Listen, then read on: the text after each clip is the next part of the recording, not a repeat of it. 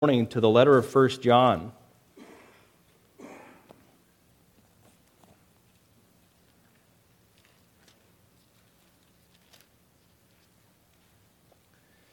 And then when you're there, please stand with me, and I'd like to read this text together in unison.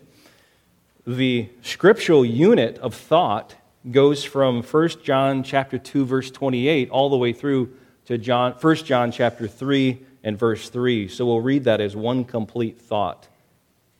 Join with me, if you will, in unison in reading. 1 John 2, 28 through 3:3.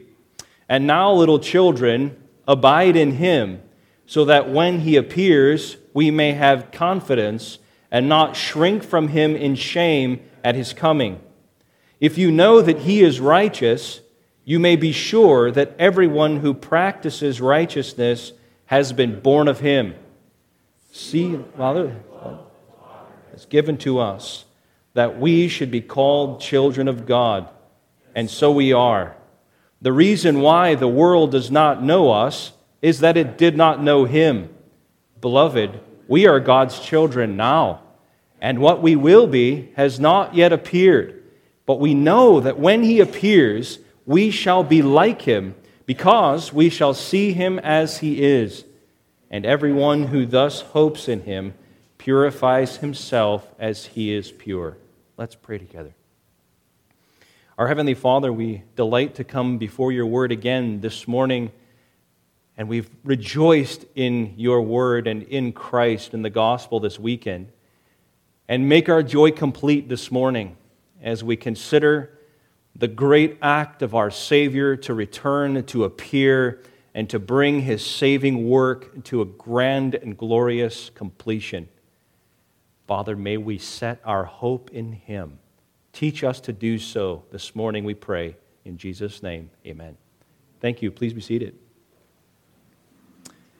One of the main themes in the letter of 1 John is the theme of confidence. The apostle in this letter invites us to enjoy the gift of confidence. He talks about confidence in respect to belonging to God, having confidence that we are his, that God belongs to us. He tells us that this confidence before God comes from knowing that we are in fellowship with him, that this confidence is a complete source of joy to us.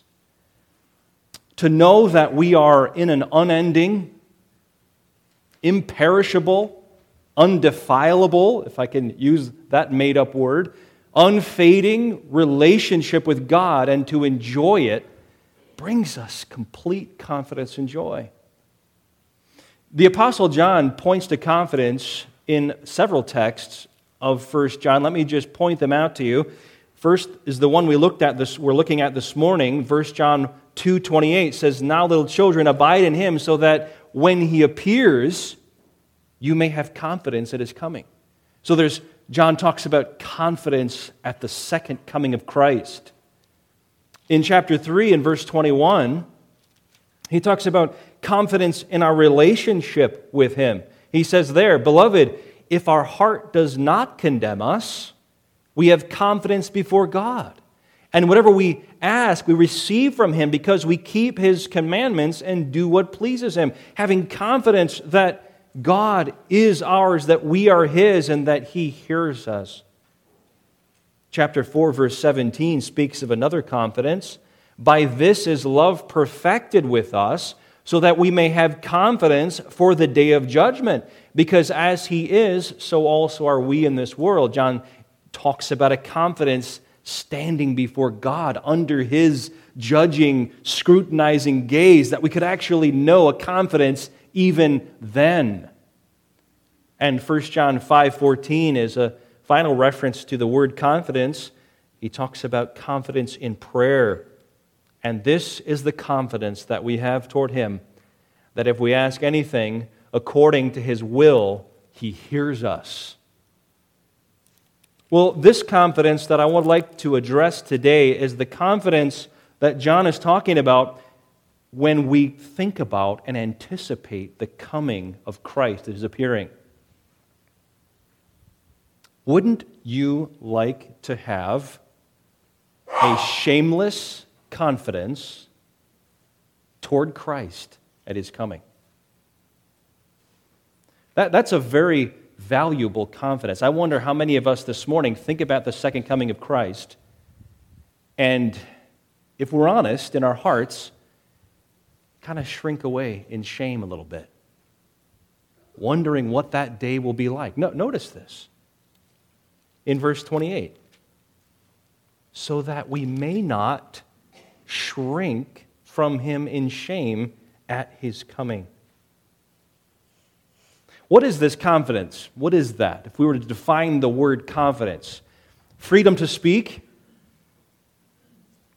freedom to be plain and open. That's how this word is defined in this letter. To have candor, even to be bold or shameless. It's how a child would be running in to see their father or their parent, their mother. Every one of us, whether we realize it or not, at some point in our lives wrestle with a sense of confidence before God. You don't raise your hands, but I wonder how many have ever doubted their salvation. Am I truly who I think I am before God? And then we think about His return at any moment, and we think, am I ready? Will I be prepared? Am I going to be able to stand confident before the Lord at His return? Complete freedom and boldness to draw near and be real in the presence of God is what we long for. But we do not come from the womb with that sort of confidence toward God, do we? In fact, we could say this. From the beginning, our confidence toward God has been destroyed. And the Bible tells us how it's been destroyed. Shame. This text alludes to it. We have shame sometimes at His coming. What is this shame? Well, it's a desire to hide. It's the exact opposite of confidence. A desire to hide, a desire to cover, to run, because we know that we have fallen short of certain expectations. Because we know that the one whose expectations we have failed to fulfill will likely judge us or punish us or victimize us in some way, whether it's small or great. That's the sense of shame. So we cover, we're not real. We don't want people to see who we really are. And that sense of shame began when? In the Garden of Eden, didn't it? With Adam and Eve, when they sinned and they tried to hide from God. And now that sense of shame, trying to cover ourselves in some way from the one who's judging us, seeing who we really are, that's intrinsic to the sinful nature that all of us have inherited from Adam and Eve. Can you imagine then being completely confident at the coming of Christ just as you are? The words for Christ's return that John has here, when He appears, at His coming, these are classic New Testament words that they mean to become visible.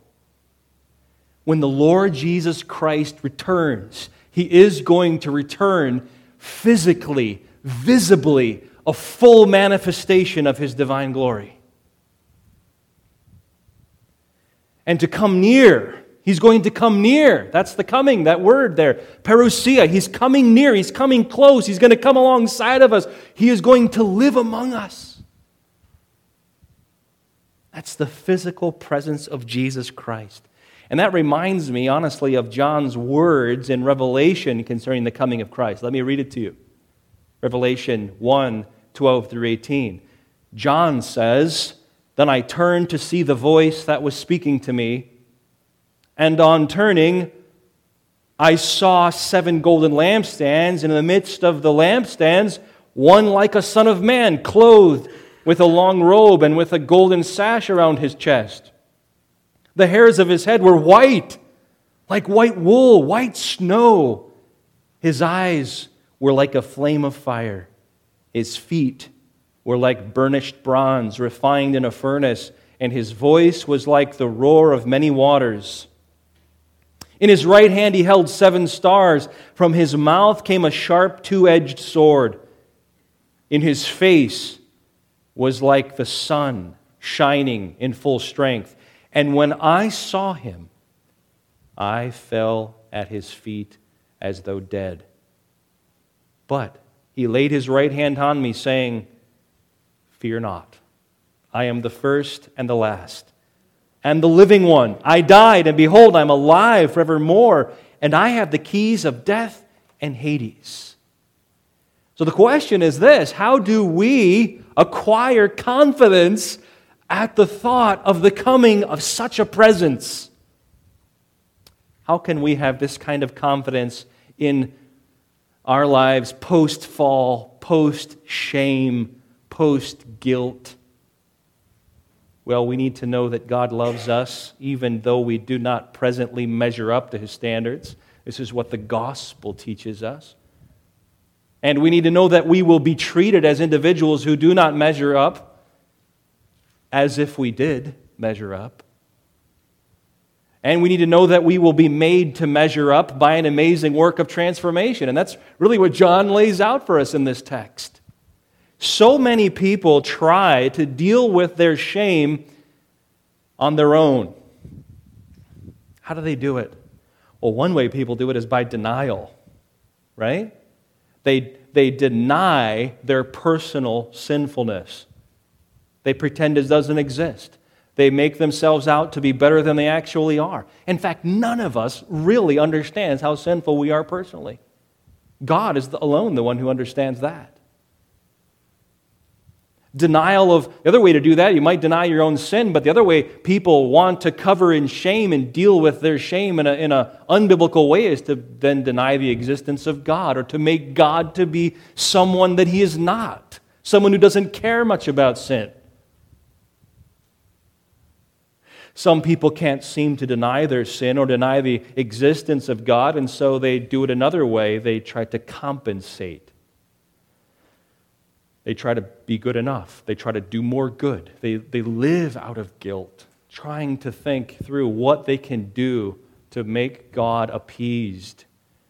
And some of those who are working so hard to appease God, they still do not feel free. Their conscience is not cleansed. And so they begin to exercise self-deprivation, even self-punishment. False religions are built on these sorts of methods.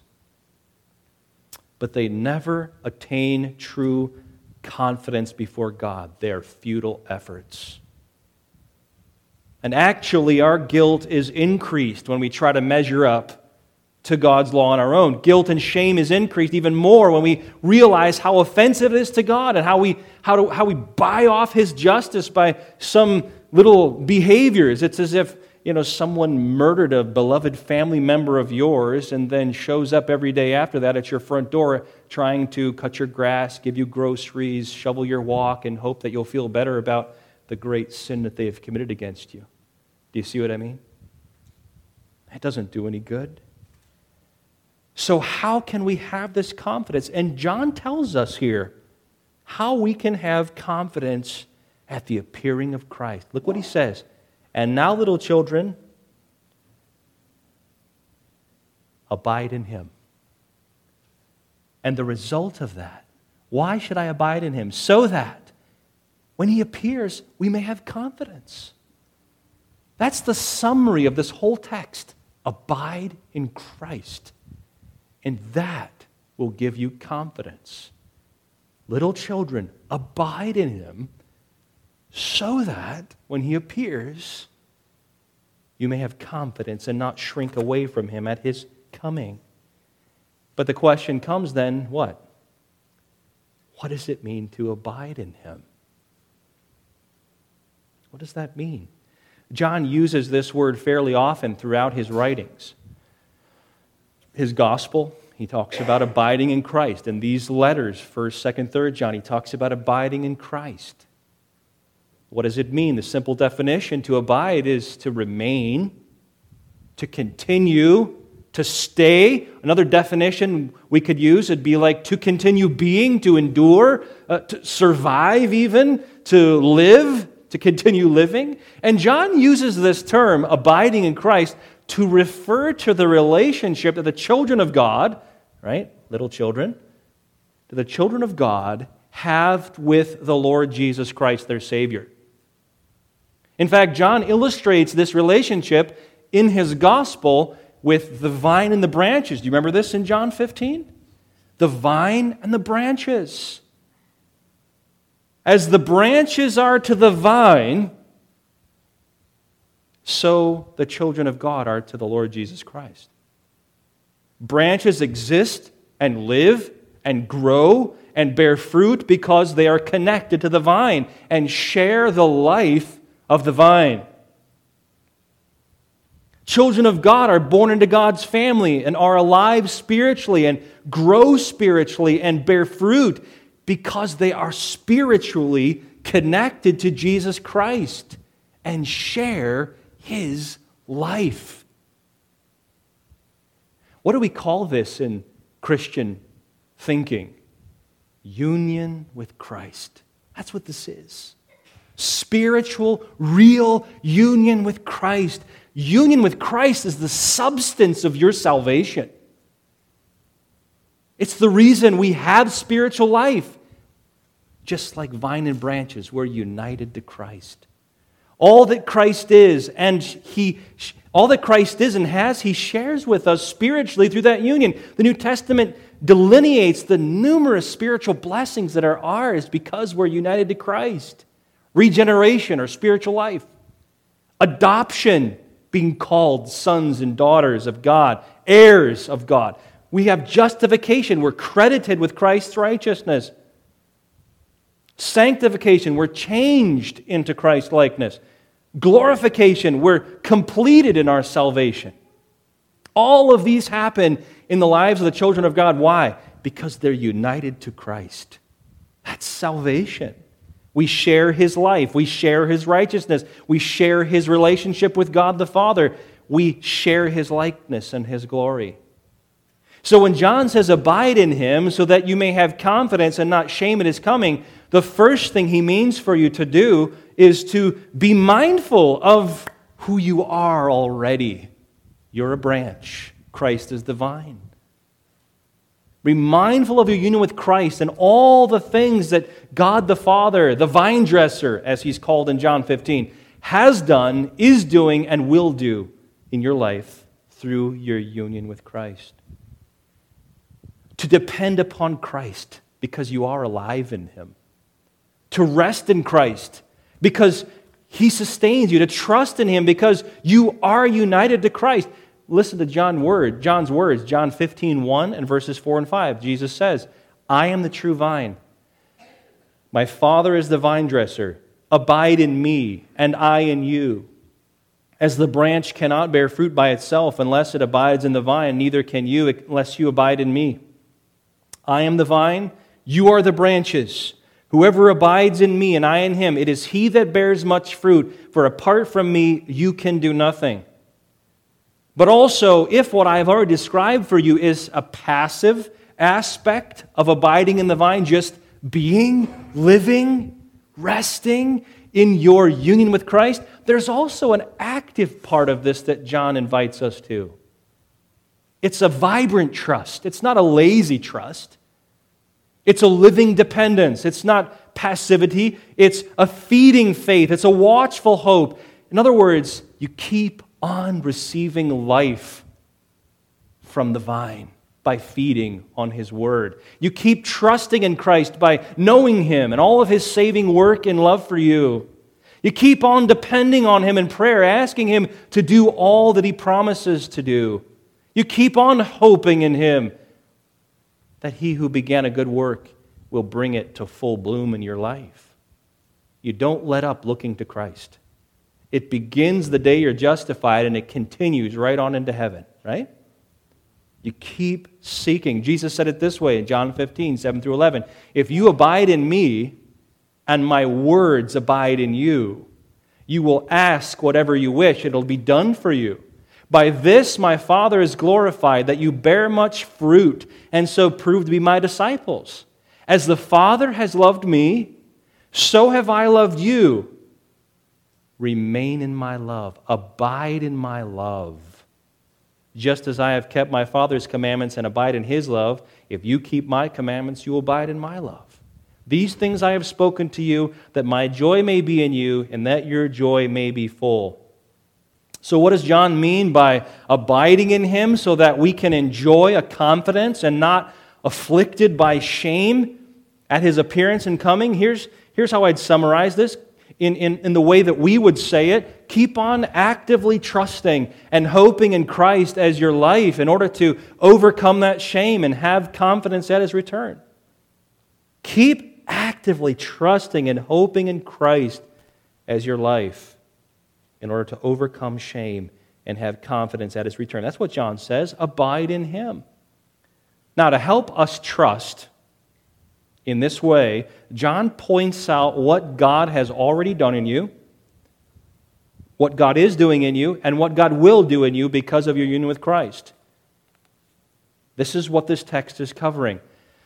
And we could state it this way: how do we keep trusting and hoping in Christ? How are we to be actively abiding in Christ so that we have confidence? And he gives 3 specific ways throughout this text to be actively abiding in Christ. So number 1 this morning, if you wanted to take some notes, you can. Number 1, be assured of the purifying power of the new birth. That's the first thing. This is how you abide in Christ. Be assured of this. Think of the gospel and be assured of this. This is what God has already done in you through your union with Christ. By reminding of yourself of this, by being assured of this and keep trusting in this, you'll have confidence for the day of Christ's return. Be assured of the purifying power of the new birth. This is verse 29. If you know that He is righteous, you may be sure, that's where I get the idea of being assured, that everyone who practices righteousness has been born of Him. Let's take this thought in 2 parts. First, you know that God is righteous. What does it mean when we say that God is righteous? What does John mean? To say that God is righteous, I think we first can understand something, that God is good. God is good. This is the logical first order of God's moral attributes. He is good. He's perfectly good. To say that He is good, as one writer would put it, that God is the final standard of goodness. That all that God is and does is worthy of approval. Another writer defined God's goodness in this way. He said that God is the perfect sum, source, and standard for Himself and His creatures of that which is wholesome, conducive to being, virtuous, beneficial, beautiful. God is perfectly good, completely good. That's why John wrote in 1 John 1:5, God is light, and in Him there is no darkness at all. That is at the same time the most wonderful reality and the most terrifying reality, as Ben was talking about yesterday. It is the most wonderful reality in the universe because that means God perfectly governs His universe according to His goodness. He cannot ever govern in such a way that isn't good. Everything He makes, everything He does is only good like Himself. He will never do any moral evil. He can never be corrupted by any evil. And yet, this is the most terrifying reality in the universe for us as human beings because we are what? We're not good. We've taken God's goodness, reflected in our own creation, and we've perverted it. We've rebelled against God's goodness. We have sinned against Him. We're by nature and by desire and by action the very opposite of good. That's how we're born into the world. And so since the fall, we have become, by our own choice, the enemies of the one who is perfectly good. And that's not a nice place to be in. Now, this is where God's righteousness becomes especially clear. If you know that He is righteous, here's what this means. He will never act outside of or in contradiction to His nature. He is righteous. His own actions will always conform perfectly to His goodness. That means His governance of us, His creatures, will always be conformed to His goodness perfectly. This is why He has given to us a perfect standard of His goodness. What is it? The 10 Commandments, right? That's God's goodness right there. Perfection. And that's why He calls us to conform to that standard, but we don't. God is righteous. John says this. John 17:25, Jesus prayed, "O righteous Father." 1 John 2:1-2, Jesus Christ is called the righteous one. And that not only refers to God's actions within Himself, but also His actions toward us. He will be righteous toward us. He will be perfectly good toward us. And the reason why that's terrifying is that God reveals His just actions toward us because we have broken His standard of goodness and are therefore unrighteous. How must the God of perfect goodness and righteousness behave toward what is rebellious, sinful, evil? If God always conforms perfectly to His law in response to law-breaking, then He is going to deal with it in divine justice. That's what perfect goodness does, all the time. He will not be bought. He'll not be corrupted. He won't overlook anything. He will never undermine. He will reward righteously. He will punish perfectly. He is good. And the Bible tells us that there is no one who does good, not even one, right? Romans 3:10. And that the Bible also tells us that God alone is good and does good. Luke 18:19. So if that's the way things are, what hope do we have of confidence before Him? Right? That's the point. If God is good, if God is righteous in dealing with what isn't good, then what hope do we have? And John puts forth to us the hope then of the new birth. If you know that God is righteous, there's something else. Or you could say, since I know that God is righteous, there's something else you can be assured of, that everyone who practices righteousness has been born of Him. John wants us to see that the new birth and God's righteousness being produced in people's lives are inseparable. This means that there's no way for a person to have any righteousness in their lives apart from the new birth. That's true, right?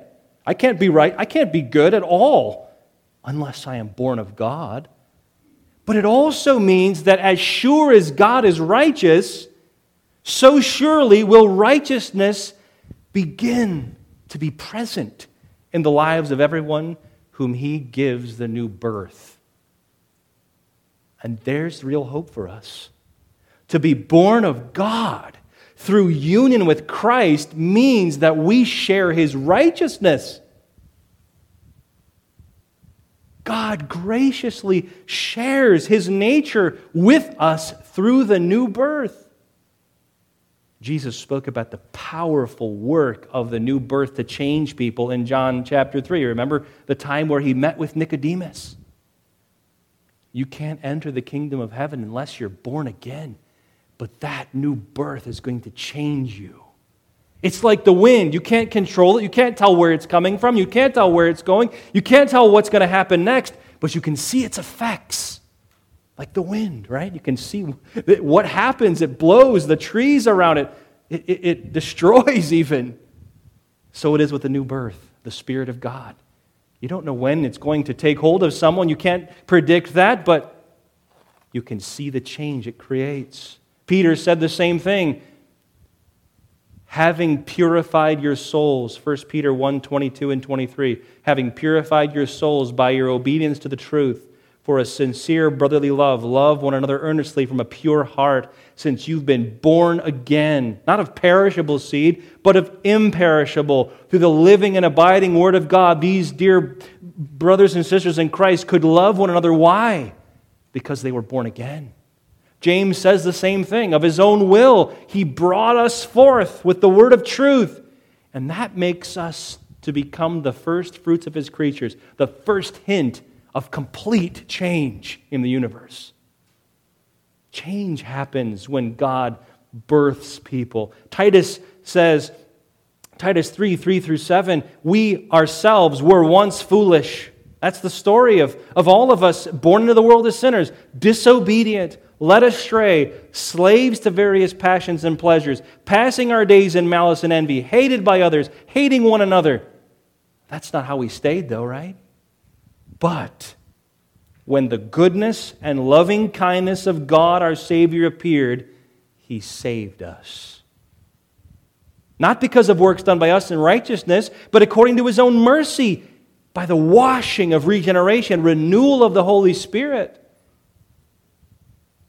Listen, dear ones, we have confidence toward the coming of Christ this morning because through our union with Christ, God has given us new birth. And being born of God, we now know that we have God's, this is what the Scripture says, this is an amazing phrase, we have God's spiritual seed in us. And that has begun to produce and will continue to produce His righteousness in us. That's guaranteed. Everyone who's born of God will be being prepared for the second coming by the very righteousness of God that we know He possesses. And God's righteousness will continue to grow in everyone who is united to Christ and born of God until they reflect His righteousness perfectly. And John says this, right? You may be assured of this. You can be sure about this.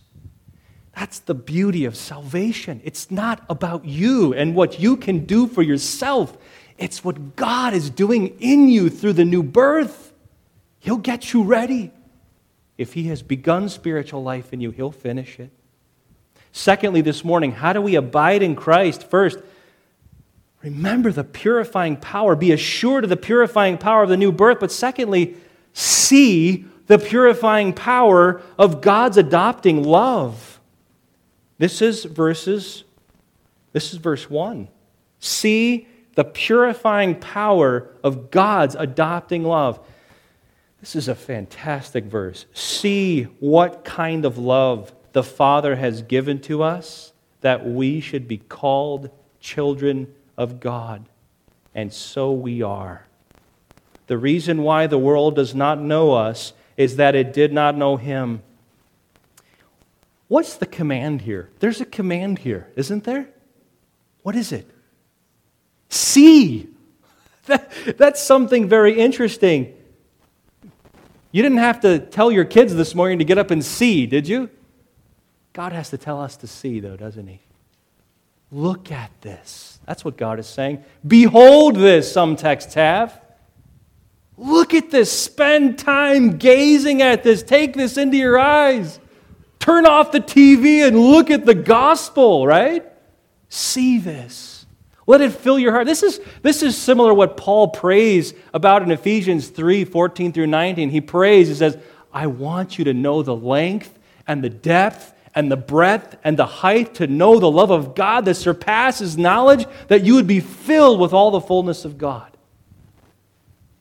God wants His children to spend time seeing His love for them in the gospel. That's how you can have confidence at His coming. Isn't that the ways with children and parents? Right? How do our children grow confident with us and instead of, shut down and quiet? It's when they see our love for them, isn't it? That's the same way as with us and God. Behold this, keep trusting, have confidence. Listen, being born of God does not mean that God gives us spiritual life and then leaves us as orphan babies to care for ourselves, to feed ourselves, to protect ourselves, to guide ourselves. No, He is our new, caring, nurturing, loving Father. A new family bond has been made, and it'll last forever. He will continue the work of righteous change in our lives because we're His adopted sons and daughters. He loves us. He will develop the righteousness that He's begun to impart in us through our union with Christ. And so to abide in Christ means to set your hope on that, to set your trust on the Father's adopting love. Put your dependence on it. See its purifying power. See it for what it is. So John shows us a bit of that. First of all, see what your Father's adopting love is like. See what it's like.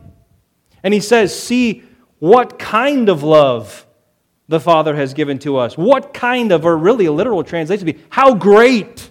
See how great a love this is. The Father's love is great in so many ways. He's generous with it. He's not stingy. It never comes to an end. He keeps giving it to you. It's not trickling. It's abundant. It's overflowing. It's a love of great overflowing quantity, but also it's rich in quality. It's not cheap. Do you remember the cost of the Father's love? He sent His own Son to die for you. The brand of love you've been given in Christ is God-originated, not man-made. It's divine, perfect love, and God has given it to us, this great love. He's given it. It's a gift of grace. That makes this great love. It's a gift. It's not earned. It's not deserved. It's not even solicited by us. It's not initiated by us. We know this from 1 John chapter 4. We love why? Because He first loved us. It's given in spite of who we are, not because of who we are. This makes God's adopting love great. Romans 5, 6 through 10. For while we were still what? Weak. God loves us when we're weak. At the right time, Christ died for the what? Ungodly. He loves us when we're weak. He loves us when we're ungodly. For one will scarcely die for a righteous person, though perhaps for a good person one would even dare to die. But God shows His love toward us in that while we were still sinners, Christ died. That makes His love great. Christ died for us. Since therefore we have now been justified by His blood, much more shall we be saved by Him from the wrath of God. For while we were still enemies, I am weak and God loves me. I am ungodly and God loves me. I am a sinner and I am an enemy, and that's when God loved me. And the same is true for you if you're a child of God. That makes His love great. In this, the love of God was made manifest among us, that God sent His only Son into the world so that we might live through Him. And this is love, not that we've loved God, but that He loved us and sent His Son to be the propitiation for our sins. And you know what? This Father's love is greatly given because it's an endless love. It's not temporary gift. He doesn't take it back. It's eternal. This is a permanent arrangement that God has set in place. Nothing can ever sever from us from His love. Romans chapter 8 tells us. He does not regard, or He does not regret. He doesn't regret that He loves you. You ever think that? Oh, God's fed up with me now. No. That's not God at all. He doesn't love you because of you. He loves you because of who He is. His love is so great that way. He rejoices that He has given His love to you. He's not disappointed that He has given His love to you. He's not frustrated by our failures. He's rejoicing that He has given His love to us because He intends to complete His plans in our lives through the working of His love for His own glory and for your joy. This is God's great love. Again, our Father's love is not dependent upon us and what we do. It's dependent upon who He is and what He's purposed to do in us for His glory. And the Father's love is based on what He has already done for us in Christ. Now, one of the most glorious aspects of the Father's love given to us is that He adopts us. Look what it says here. See what kind of love the Father has given to us? That what? That we should be called children of God. And so we are. John uses this title, children, 13 times in this book. And by that title, he was certainly expressing his own love for his churches that he's writing to. But Jesus used that title for John and other disciples as well. And so by using that title, children, I think John also wanted to reflect God's fatherly love toward those to whom he was writing. He wanted to remind them that they have been loved by God as a father. They are adopted as God's children. And John speaks of this relationship explicitly right here. God has determined to make sinners like us His own children. Everyone whom the Father causes to be born again, He calls child. He gives us the right to become children of God. John 1:12. Our Father's love is given to us a right. That's interesting. The authority to be called, to become His children. And in reality, that is who we are. That's your identity. Do you think of yourself as that? You know, sometimes when we're beginning to know one another, we introduce ourselves to one another. Some of the questions we normally ask each other are like, well, where do you live? Or what do you do for work? Or, you know, that sort of thing. And wouldn't it be interesting if we began to talk to each other and said, well, who are you? And our answer was what? I'm a child of God. Wow. Wouldn't that take you back? Why does it take us back? You know, this shouldn't. This is who we are. It says, and so we are. We are children of God. Children of the Creator. We're not just His creation if we're born again. That's true, we are. We're now in His family. We've been brought into His family. We're His sons and daughters. That's an amazing thing to think about, to realize as a child of God. If you read Knowing God by J.I. Packer, he spends a whole chapter on adoption and lifts that doctrine high. And something you can never lose. You are adopted child of God. This is the choice of becoming, this choice of becoming a child of the Father was not ultimately a choice that we made for ourselves. It was the will of God. It wasn't the will of man ultimately, 1 John 1:12. We're born not of blood, nor of the will of flesh, nor the will of man, but of God. It wasn't man's choice. It wasn't our choice. It was the choice of the great love of the Father made over all who trust in Christ. He calls us children. And from that relationship, He blesses us. Blessed be the God and Father of our Lord Jesus Christ, who has blessed us in Christ with every spiritual blessing. He chose us in Him. When? Before the foundation of the world. Why? That we should be holy and blameless before Him. How did He do that? In love, He predestined us for adoption as sons through Jesus Christ. For what reason? According to the purpose of His will, to the praise of His glorious grace, which He hath blessed us in the Beloved. Did you notice what brought about our adoption as children of God? God's choice. That makes it even greater, this love, right? Doesn't it? He chose you. Did you notice when the choice was made? Well, certainly you couldn't have made it before the foundation of the world, but God did. Did you also notice what purpose the Father has for all whom He adopts and calls? That you would be holy and blameless. There's where the confidence comes in. When He adopts you, He's going to do something with you. He's going to get you prepared for heaven. And that's the point that John is making. Divine adoption or childhood equals holiness, blamelessness in Christ. Let us see this truth. That's the point. See it for what it is. Let your heart soak in it. Set your hope on it. Our Father's adoption is not purposeless or without effect. He will call you His children and treat you like His children. That's who you are. He takes us, changes us, makes us like the Son. No exceptions. He does this for every one of His adopted children. That's our hope of growing in righteousness. That's our hope of being ready for the coming of Christ. And notice the rest of this verse. See what your Father's adopting love, not only what it's like, but what it's doing. You can see that in the second half, the second sentence of verse 1.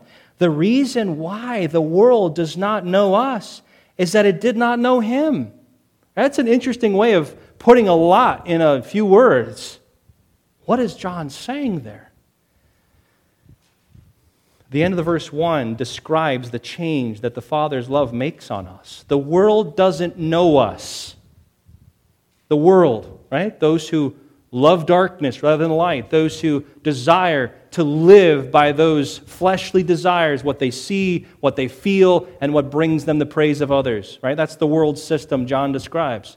The world doesn't know children of God. Don't recognize us anymore as one of their own. Why not? Because we're not in their family anymore. We do not have the same spiritual nature that we had before our new birth. We don't have the same spiritual childhood that we had before our new calling and adoption. God adopted us out of the family of the devil, or the world, as the text tells us. The family that loves sin. God's love moves us from the family of the devil and births us in His own family. You can hear this in 1 John 3, 7 through 10. Little children, let no one deceive you. Whoever practices righteousness is righteous, as He is righteous. He's changing us, right? Whoever makes a practice of sinning, loves it, covers it, continues in it, provides for it, is of the devil. For the devil has been sinning from the beginning. The reason the Son of God has appeared, why? Why did the Son of God appear to us incarnate? Was to destroy the works of the devil.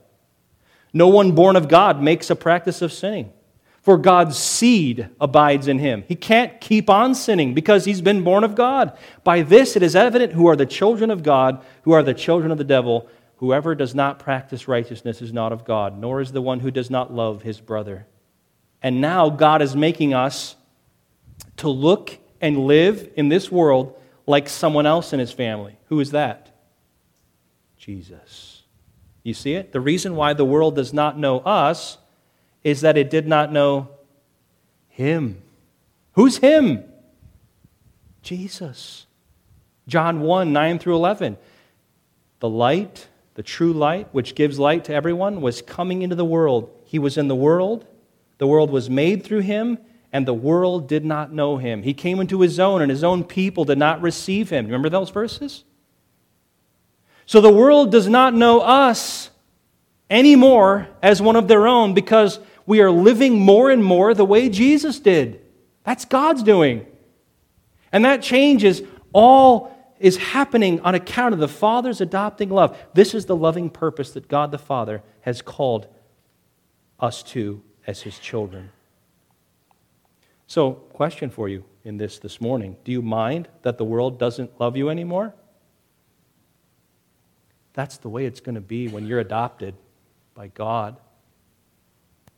Do you mind that your old friends don't click with you the way they used to? That's what Jesus tells us is going to happen. That's going to be painful, isn't it? It's going to be grievous. But that's what must happen. It will happen. Do you mind that the world may even become distant and cold and even hostile towards you? Jesus promised that would be the case. John 15 and John 16 and Matthew 10. Even the gospel division would happen within earthly families. That's what He said. Some of us have experienced that far more than others, and we need to encourage one another in that and exhort each other and remind each other of God's love. Would you rather be loved by the world or loved by God? It's not a bad exchange, is it? Not in the big picture of things. It's really not. It doesn't really matter that the world doesn't recognize us as its own when God the Father has called us His children and recognizes us as His own. And beyond that, the Father gives us a brand new loving family called the body of Christ, through whom He shares His own great love. And that's a great exchange. And that puts a calling on all of us to love one another so that when we feel the rejection from the world, we know that we have others who love us in Christ. That's important. Our Father will take every one of His children and produce and develop the fruit of Christ's likeness in them. Guaranteed. That's the promise to those He adopts and calls as sons and daughters. Now, our final point this morning. We may have confidence at the coming of Christ because of the purifying power of the new birth, because of the purifying power of God's adopting love, and all that happens to you because of your union with Christ. But what about the coming? If we're going to have confidence at Christ's coming, we also need to know that we will not be left unfinished. Right? Think about that. We know we're in process. We know it's begun with the new birth. It's continuing with the adopting love of God. But are we going to be an absolute wreck, mess, in shame when Christ returns. That's the last piece of where John goes. We will not be left unfinished in the process of change at the coming of Christ. I want you to know that. Do you know that? You will not be left unfinished. Here's one more piece of good news to give you confidence at Christ's return. Number 3, finally, hope in the purifying power of Christ's appearing. Verse 2, Beloved, we are God's children now, and what we will be has not yet appeared. But we know that when He appears, we shall be like Him, because we shall see Him as He is. You see this here? Everyone who hopes in Him like this. That's the invitation, really. Hope in Him like this. Hope in Him. Remember that new birth. Be assured of it. Spend time looking at your Father's adopting love for you. Be confident in that. And then hope in this final great act of transformation that will happen when Christ returns. Take hope in the fact that we are not what we were. We are God's children now. That's not who we used to be. We're God's children now.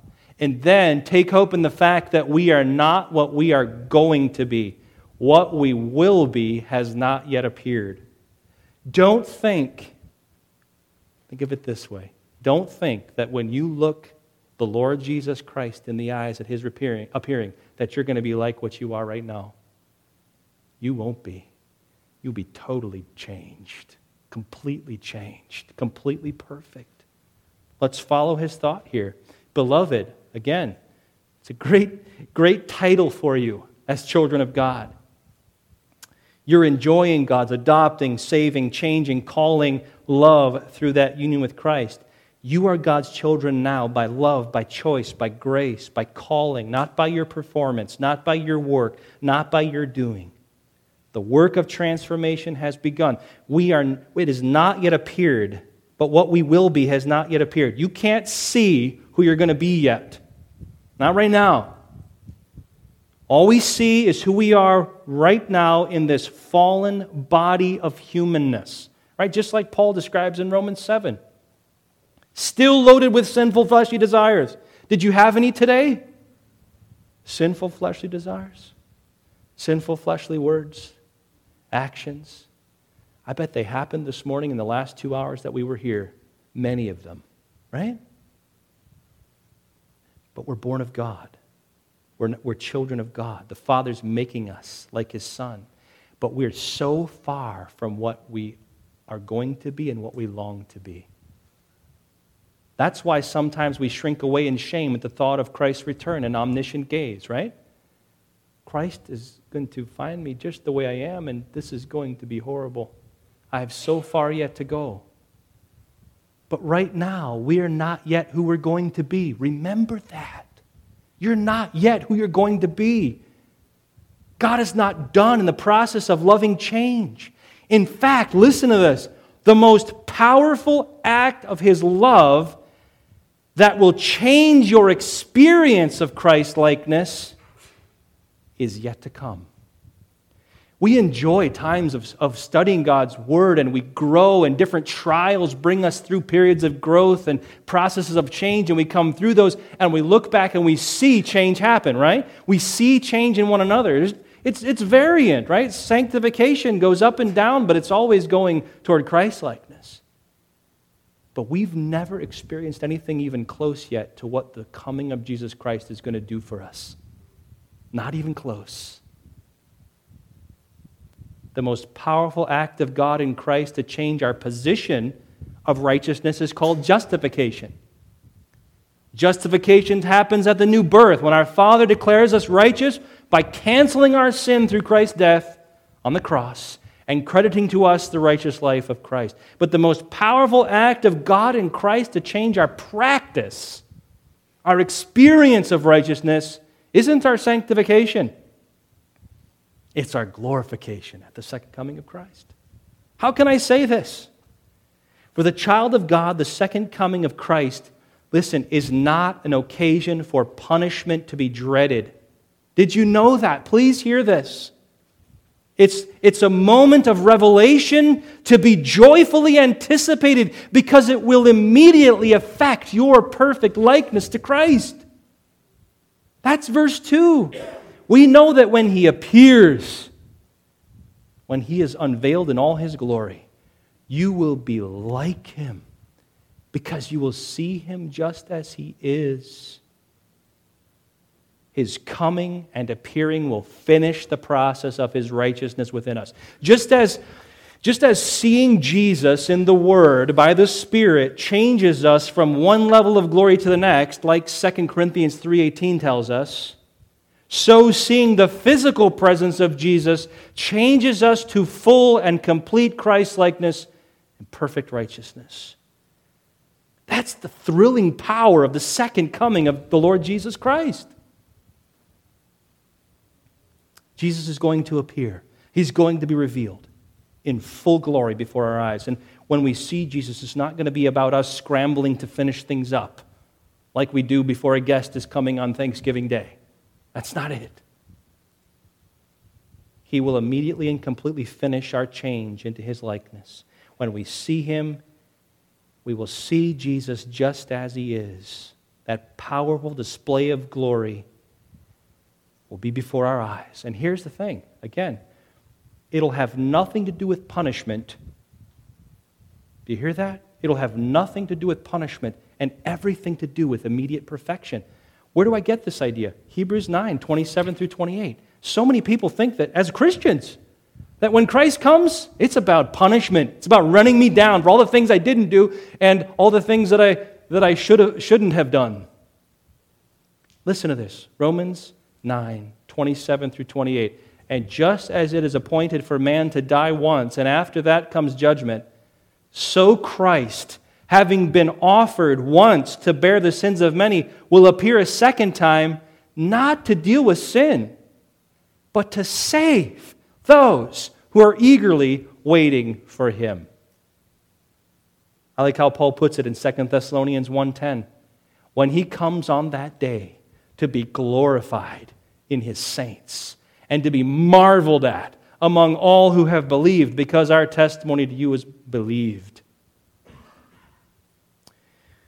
Child of God, for you, the coming of Christ is not a day of terror and judgment. It's a day of the greatest salvation, the greatest joy you've ever experienced. Take hope in that. Take hope in the power of the purification of the coming of Christ. So, dear ones, be assured of the purifying power of the new birth. It began the practice of righteousness in you.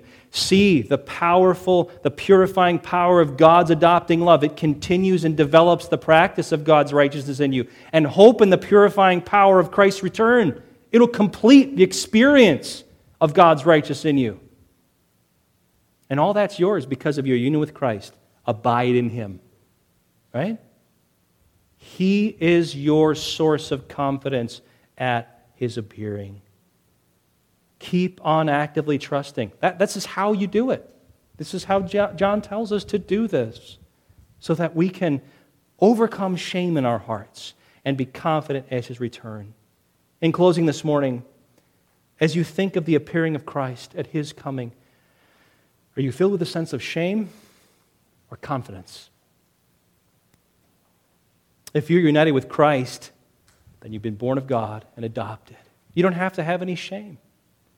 If you're confident, it's because you've been assured of these truths.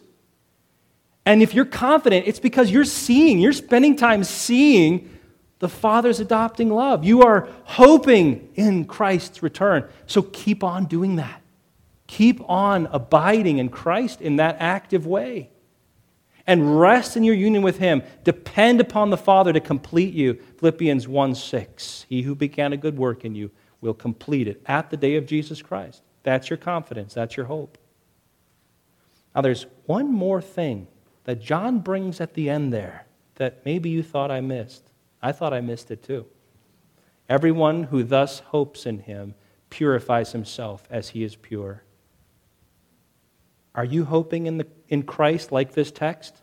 Okay, yes, I am. All right, we're hoping in Christ like this. Now, then by the grace of God, you are called to spend the spiritual energy that he gives to you through Christ to work with him in the process of purification and spiritual productivity. Everyone who thus hopes, who hopes like that, doesn't sit around, right? And, well, I hope this all works out. No, they keep abiding in Christ, trusting that God will do all of this, and at the same time, purifies himself, seeks to become like Christ with everything, every power that God gives him. That's why the Apostle Paul said, it is God who works in you, both to will and to work for his good pleasure. So work that out with fear and trembling. If you hope in Christ, as John described, you'll desire to keep on turning from sin, keep on trusting in his grace, growing in Christ likeness until he comes. Come quickly, Lord Jesus, right? But my dear friend, maybe as you've listened to this, you can say, I don't have that confidence. I do not have the confidence for the appearing of Christ, that I will stand righteous in the sight of God, that I'll be accepted when he returns. And I want to say to you this morning that's likely because of one of two reasons. The first reason, it may be that you are a child of God, but you have not yet been assured of the powerful purifying effect of the new birth. Are you assured of that? Look to the text and gain assurance. If you're born again, God will make you righteous. Maybe you've not been spending time seeing the Father's adopting love and its saving effect on your life. I would invite you to abide in it, to look to the power of God's saving love. Get to know your Heavenly Father better and how he saves you through his love.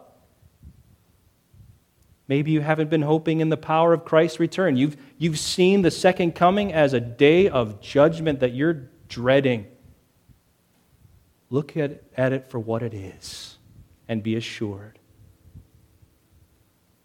Abide in him, feed your faith, and trust in the love of God for you. But secondly, others of you may say, I have a lack of confidence. Maybe it's that you're not abiding in Christ at all. Think about that. You're not in union with him at all. You've not yet been born of God. You've not yet been adopted. So how could you have any confidence at the coming of Christ? You think that it's just going to be a day of judgment and punishment for your sin. And if you're not in Christ, you're exactly right. Right? John 15 actually says that. Those who are not his branches will be gathered, cast into the fire, and burned, John 15 says. I don't want that for you. Do you want that? You don't have to. I say to you, come to Christ. If you don't have confidence at the coming of Christ, come to Christ as you are. Receive him as he is, Savior and Lord. You see, you need his righteousness because you're not righteous. You may receive his righteousness by faith. You need his death because you're a sinner who has offended God. And God, as a good and righteous judge, must punish sin. But you can receive the atonement of Christ on the cross. That can be for you if you receive it by faith. You need the power of his resurrection to give you a new spiritual life so that you can begin to call God your Father and grow in confidence by receiving his love. Come to Christ. See your desperate need for what it is. Understand the wrath and judgment of God against your sin, but also see his mercy and his love. Those are the two things that would drive you to Christ. Seeing what your sin is, seeing God's response to it, but also his call of mercy and grace and love. He wants you to know him as a child. So I appeal to you today. If you don't have confidence and that's your place, come to Christ. Just like John wrote, all who did receive him, Christ, who believed in his name, he gave the right to become children of God, who were born not of blood, nor of the will of flesh, nor of the will of man, but of God. If you want to be born of God, if you want that, and you want to be adopted in his family, and you see Christ for who he is, and want to trust in him for redemption from your sin, you may do that today, if that's what you want. Christ calls all who would come to him and promises them that he will raise them up on the last day and give them eternal life. And then you can have confidence at the appearing of Christ and rejoice at his coming. Would you stand with me? Let's close and pray together. Our Father in heaven, we look at this text and we see in a large view the work of salvation. What you have done for your children in the past, what you are doing for them in the present, what you will do in the future. And all of that we are to remain in. We are to trust in Christ and to learn of him. I pray that you would teach our hearts to be confident because of these gospel truths. To be confident you're coming. We need that so that we can long for it and wait for it and pray for it so that it would be ever on our mind. You will finish the work you started, Father. Thank you for that. And Father, if there is someone here this morning who has been shaken at these words because they don't have the confidence that they would like to have at your return, please draw them to Jesus. Please help them to see that they can have eternal life in your name. We pray in your name. Amen.